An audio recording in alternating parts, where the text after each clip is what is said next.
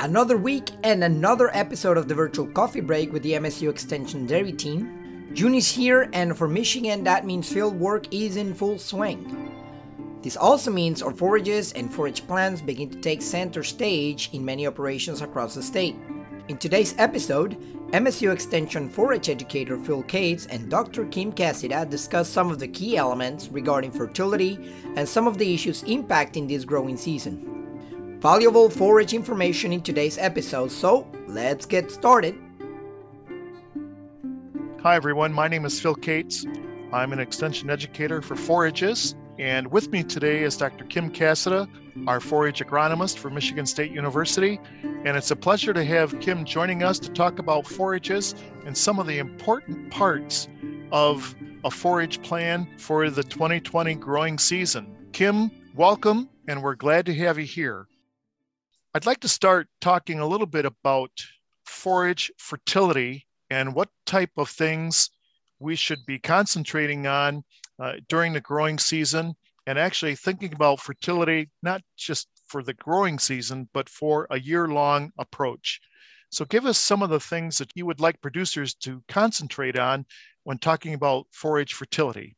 Well, first of all, I can't overestimate the importance of basing your fertility program on an actual soil test, because otherwise you're just guessing. If you are applying fertility just based on what your yield is or your expected yield, you're still making assumptions about what your starting point was in your soil. I like to see forage tests being done on a hayfield or a pasture at least every 3 years, give you a baseline to know what you need to be putting out there. And typically, we're already past the spring green up point where you would typically be putting on your first dose of fertilizer. You can put phosphorus, potassium, sulfur, boron can all go on in the spring. When we're talking about alfalfa, of course, we don't need to put nitrogen on that. But if you do have grasses and less than 25% legume in it, then your nitrogen application can be very helpful. But here we are, mostly after first cut has already been taken off, and that's still an excellent time to put on P and K and sulfur and boron if you need those. You want to make sure to get out there as soon as possible after you've taken the first cutting off, particularly with alfalfa, because when you are driving over that field after the new shoots start to emerge, the wheel traffic will break them off, and that's when you're very susceptible to getting traffic damage on your stands. Kim, how would you rank those things that you talked about in fertility between phosphorus, potassium, sulfur? How would you rank those in order of importance for an alfalfa and grass field of forages? Well, again, it depends on what your initial soil test was. But probably most typically what we see lacking here in Michigan is potassium. Alfalfa removes a lot of potassium it removes as much potassium in a ton of hay as it does nitrogen. And it's very important to replace that because the potassium is the most important nutrient to help the plant withstand stress that's coming from the weather. So particularly cold stress and winter kill, which we did see a little bit of winter kill last winter. Had a few reports of. And if the plant is lacking in potassium, that cold weather is going to hammer it a lot harder. Probably the second most important thing that we're seeing in Michigan right now is sulfur. And that relates to the fact that we never used to have to worry about sulfur because we had sulfur coming through acid rain, but we cleaned up our air. And now we're actually seeing a significant number of alfalfa fields that can benefit from sulfur application of about 20, 25 pounds per year. And what you'll typically see in an alfalfa field that's lacking sulfur is that it may be very uneven. And you'll see it more often on a sandier soil. And the plants in the areas that are shorter will often be yellowed. But they'll be yellowed from the top of the plant rather than the bottom leaves. So Kim, what form of sulfur should be used? I know that there are several different forms available for producers. What would you recommend as far as the form for sulfur to be used by farmers? I would actually defer to Kurt Steinke on this. He's our soil fertility specialist for crops. But what we apply a lot of on our research plots is simply gypsum. Gypsum is a pretty good sulfur source. It's not too expensive. It works well for alfalfa because, of course, you can use ammonium sulfate, but the alfalfa doesn't need the ammonium. So putting on just plain gypsum is a good way to get the sulfur without having to pay for the other things. So I think that goes right along with what Dr. Steinke has talked about, that a sulfate form is readily available. It's easily moved into the soil with water, and then it's going to be more available than just the element of sulfur and applying that, because that takes time, doesn't it, Kim? Right. Elemental sulfur is not the way to go. It's applied in very small amounts. It's difficult to spread evenly and slowly available and expensive. So there are better ways to get your sulfur. So Kim, one of the things that I've had many producers in the dairy industry talk to me about is that they use manure as one of the ways to return fertility to their hay fields. And how do you feel about using removal rates as a basis for putting on manure and resupplying the amount of nutrients that these fields need? Are they going to get an adequate amount of phosphorus and potassium back onto these fields if they use that approach? Probably not. I mean, it's actually pretty easy to use manure to meet your phosphorus need. But the problem is that there's so much phosphorus in the manure that you hit your phosphorus limit pretty quickly and you still don't have enough potassium. And if it's a grass crop, you probably don't have enough nitrogen either. And as we know, we really don't want to be over applying phosphorus because it has serious implications for surface water quality. So while manure is a great way to apply nutrients, it doesn't balance it correctly for what you're removing in your forage crop. Kim, when is the best time to add these fertilizers to a forage field? Can they do it all at once in the springtime?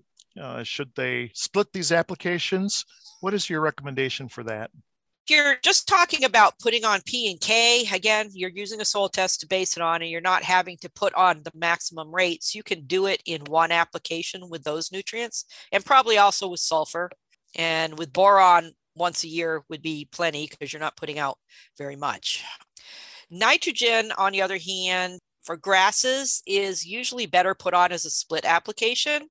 So you would put one application in the spring at green up, again after first cutting.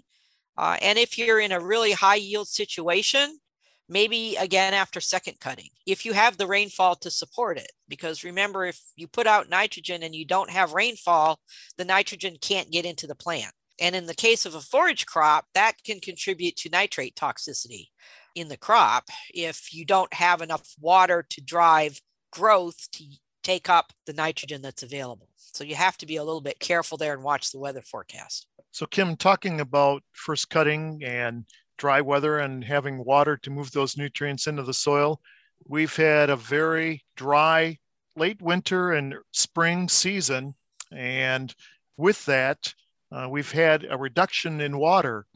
So how does that relate to the yields that we've seen this year for alfalfa and grass so far, based on the results you've seen at Michigan State University? Well, we've actually got a number of things going on that's not helping our forage crops this spring, aside from the fact that we are in a fairly significant record-setting dry period. And that started last fall, so it stayed dry all over the winter. That means our soil reserves are lower. And remember that our perennial crops are active during the winter. Just because you don't see anything happening above ground doesn't mean nothing's happening below ground. And so they were being impacted by that dry weather even over the winter. And in many parts of the state, we didn't have a lot of snow cover last year. So I have had some reports of winter kill and cold stress affecting the plants. And then we were not helping anything this spring when we had those alternating spells of really warm followed by back to cold and then back to warm and back to cold. Really slowed down the growth on some of our forages. So in the case of grasses in particular, a lot of their flowering response is actually driven by day length, not by temperature. Alfalfa is driven largely by temperature, but grasses will not get taller. They're going to flower at a given time of year, regardless of what the weather has been like. And if they haven't had water and at least a little bit of warm weather to help them grow, then you end up with a depressed yield.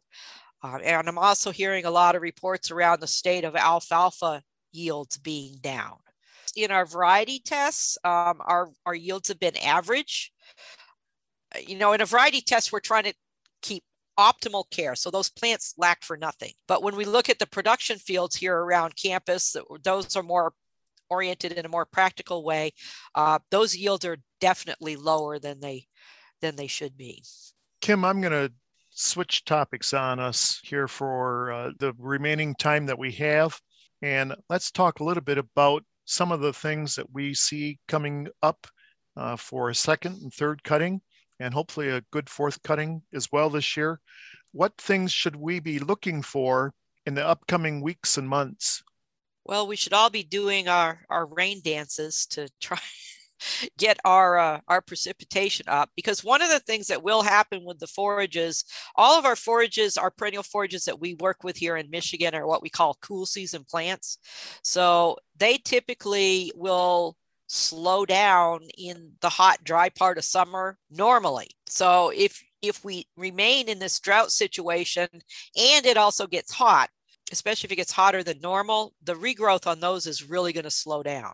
That obviously impacts the potential for second and third cutting. And we've seen that in a couple of the past years where we had a really hot, dry spell in late summer that basically slowed down the regrowth of our alfalfa and our grasses. And we weren't getting as many cuttings in many parts of the state as we would have liked to have.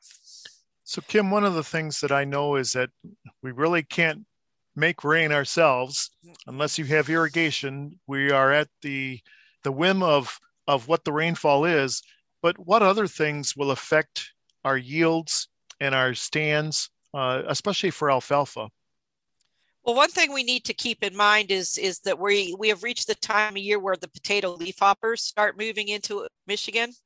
And I thought I saw a little bit of hopper burn on a stand yesterday that I was looking at. Couldn't find any insects, but certainly looked like they might be starting to get here. You'll see the damage first will go around the edge of a field. So be ready to be out there scouting. And the last thing you want to do with your alfalfa is already stressed by all these other things. You don't want to let it also be stressed by potato leafhopper. So it's probably a good time to be proactive on an insect control program, but you want to base that on actual scouting rather than just spray. Kim, let's talk a little bit about potato leafhopper and what the effects of those leafhoppers will have on especially our alfalfa stands across the state of Michigan. Well, the effect that we see with potato leafhopper, it's a sucking insect. So it pierces the stems and gets into the veins of the plants and sucks out sap. And in the process of doing that, it damages the nutrient flow system inside the plant. We're not entirely sure exactly how it does that, but it can result in stunting of the plant because the plant can no longer transport its nutrients and its sap properly around through the plant. And it can give you a significant yield reduction. And it can also last past the point where you see the actual insects. So in other words, that damage could be long lasting in the plant through the rest of the season, even after you no longer see the insects there. So it is important to control them. And typically by the time you're seeing a lot of hopper burn and a lot of insects flying out every time you walk through the stand, then you've already got significant damage. That's why it's so important to get out there with a sweep net, naturally do the scouting and look for threshold levels of insects, because you will find that before you're seeing significant amounts of hopper burn. Well, I think we have covered some of the things that I wanted to discuss today on our forages going into the growing season.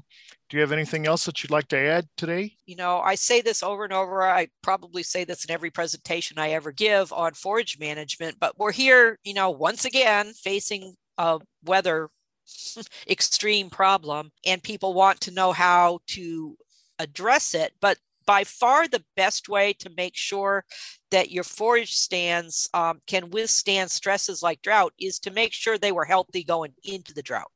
It's really too late to do a big fix when you're already in the middle of the stress. The best defense is a good offense.